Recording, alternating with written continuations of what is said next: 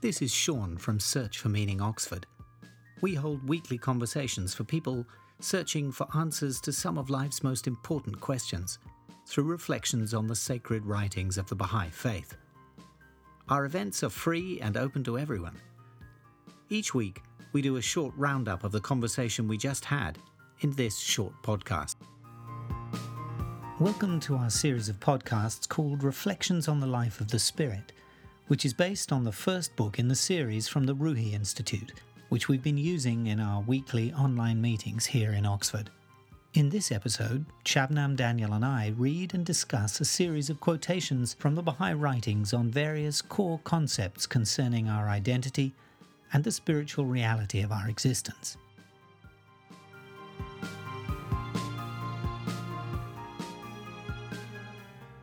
So this is the third episode of our series on Reflections of the Life of the Spirit. In this episode, we're looking at quotes in section 3 about kindliness and the dangers of conflict and contention in society.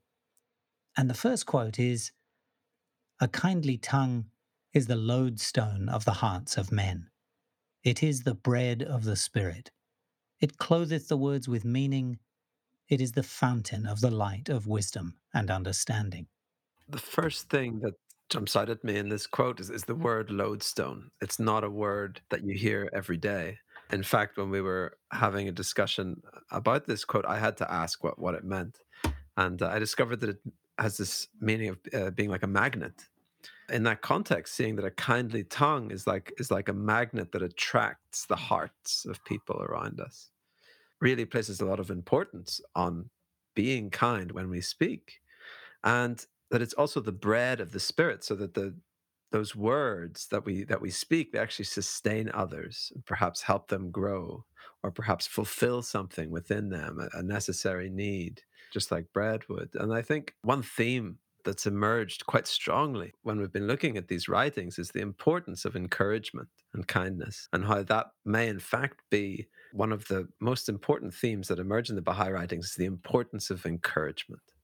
I think we all, like you said, we appreciate the importance of encouragement. And I guess when you're trying to be kind and trying to encourage others, you're seeking out their good qualities. And this quote is also interesting when compared with the previous quotes which speak about truthfulness. So we need to be truthful in our language and in our communications, but we also need to be kind. And I think it's quite nice to have these two qualities which kind of balance each other. I love this idea of the bread of the Spirit, that it feeds and nurtures the Spirit. A kindly tongue is able to do that. And I think all of us recognize how encouragement builds us up, it strengthens us, it gives us power to do more. Whereas the opposite, criticism, brings us down. It deflates us, it takes away our energy. And so this idea that kindliness attracts others, but it also feeds them. It also nourishes them and us. I love that sort of positive impact that kindliness, which seems like a sort of modest thing. It's not the same as truth. It's not the same as those sort of big foundational ideas, if you like, of truthfulness. But just kindliness is enough to feed us and raise us up and raise others up. So I'll read the next quote. O ye beloved of the Lord, in this sacred dispensation, conflict and contention are in no wise permitted. Every aggressor deprives himself of God's grace. Straight away, this quote, I think it stands out because the standard it sets, once again, it is very high. To say that conflict and contention are in no wise permitted is a very strong statement, especially when often we speak about constructive criticism and we sometimes think that conflict can be helpful sometimes in solving a problem, and it's sometimes encouraged and seen as almost a healthy expression of our feelings and our emotions. So it's interesting that here we're being very strongly discouraged against it. I also think that maybe this is the case because now we find ourselves in a position where we are capable of avoiding conflict. The position we find ourselves is in one where we have the tools to avoid conflict and to actually discuss and to consult things through in a more measured and calm way. So it's almost evolutionary that we've moved beyond a time when we only know how to fight over the animal that we've managed to kill or the basic territory that we have. And we've evolved societally to a point where we have the tools, we have the capacity, we have the insight to be able to consult and to be able to resolve things using our empathy and our understanding. And so this makes it absolutely clear that this conflict, this contention are actually now forbidden because we should have outgrown the need for those as a way of resolving things. There's something interesting at the end of this passage about how by doing this, not only is it not an effective means, or indeed not a permitted means of resolving disagreements, but also the damage that it does to us, ourselves. The aggressor deprives himself of God's grace. We often use metaphors to understand the spiritual world. We use sort of physical metaphors as a means of understanding these sort of spiritual truths, these spiritual ideas. And it's rather like taking ourselves away from the light of the sun. And if we do that, it isn't that the sun has moved away from us. It isn't that we're being punished by the sun switching off its rays. It's that the consequence of our actions, us behaving in this way, it's like us taking ourselves away from the light of the sun and depriving ourselves of the ability to receive the warmth and the nourishment of the rays of the sun, in this case, God's grace. So I think these words here in this quote, sacred dispensation, and this sacred dispensation needs a bit of attention and perhaps a bit of explaining, because here Baha'u'llah is referring to his own revelation, which sets the moral standard for humanity in this age. And it's quite common when people even hear the word religion, they associate it immediately with some kind of conflict and contention. This quote takes on a different kind of power in that context, where in fact the statement is that every aggressor deprives himself of God's grace. So removing conflict and contention from that context. I'll read the next quote.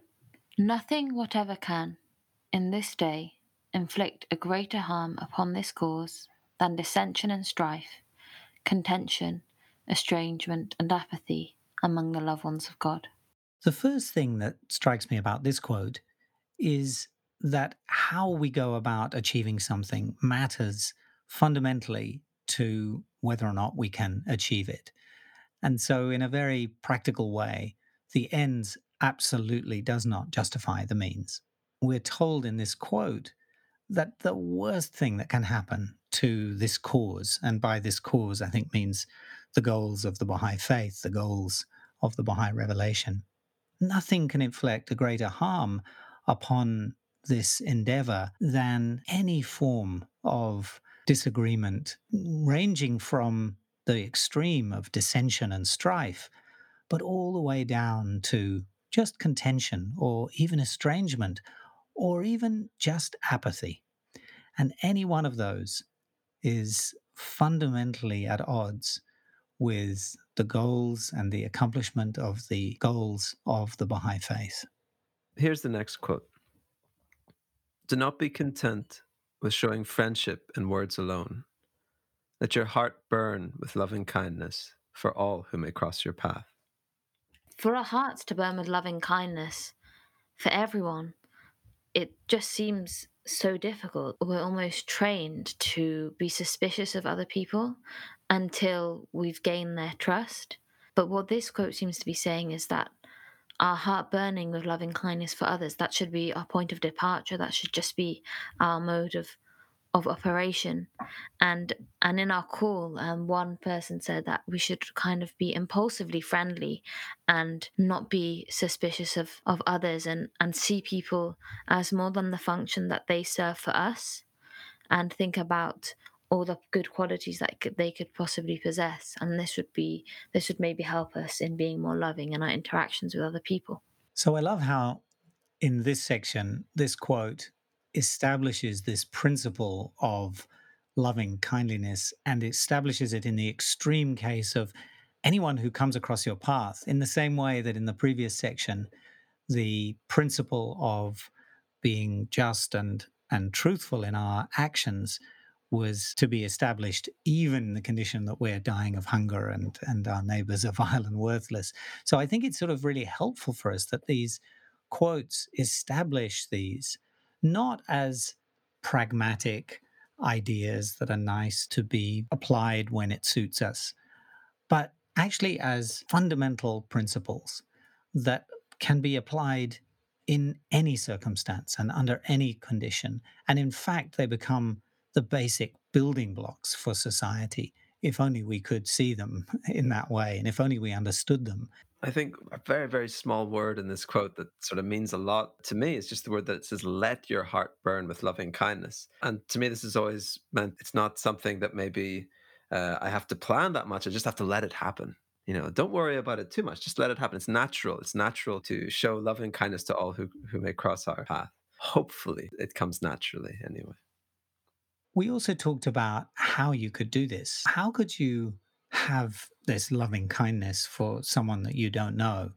You don't know their qualities, you don't know their personality, you don't know their deeds. So, how do you find that? And I think the first thing you've said, Daniel, which is lovely, which is that that's a natural condition. Our hearts are naturally burning with love. We just have to let them do that. And the other is what it is that we see when we see that person who crosses our path. If we see them only as a function of their achievements and their, what we know of them and what their quality and character is and what we judge them to be, and then we decide whether or not we're going to love them, then it's very hard to do this. But if we see their reality as being from God and being divine in nature, then it's that we love in them. We don't have to know the ephemeral things about them. They don't really matter. What really matters is the light that is inside the lamp. And we don't need to get distracted by the lamp. We just need to see the light inside them, which is divine, which is from God. And that we can love wherever it manifests itself, in whatever person who happens to be crossing our path, because it's there in everyone. So the final quote in this section is, when a thought of war comes, oppose it by a stronger thought of peace.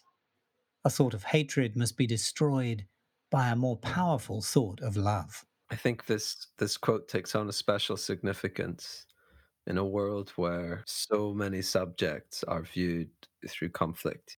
Very often we see the escalation of conflict. A disagreement becomes this kind of blazing fire, and it just goes on and on. We've seen it go from generation to generation. All around us we can see this. And in this quote, there's a very kind of clear solution that when there's a thought of war, oppose it with a stronger thought of peace. It's not even enough for it to be an equal thought. It has to be a stronger thought.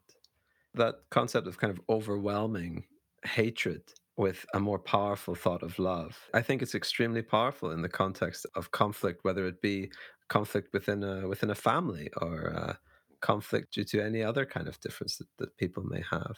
It takes an effort to overcome negative emotions, and this gives us kind of a blueprint of how to do that.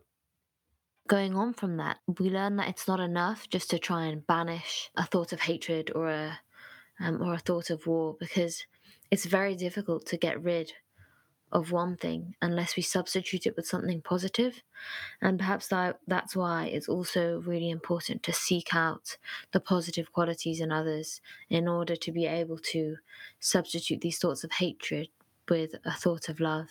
And really, as you said, Daniel, make this effort constantly so that these positive qualities can overpower the negative ones. So that brings to a close this section with quotes on the importance of unity and the dangers of conflict and contention. Next week's quotes are on the subject, or in another way in which this manifests itself in society, in another very practical way in which we can ensure and protect that loving and trustworthy environment. which is the dangers of backbiting. And we'll take a look at those quotes next week. So that brings this section of Reflections on the Life of the Spirit to a close.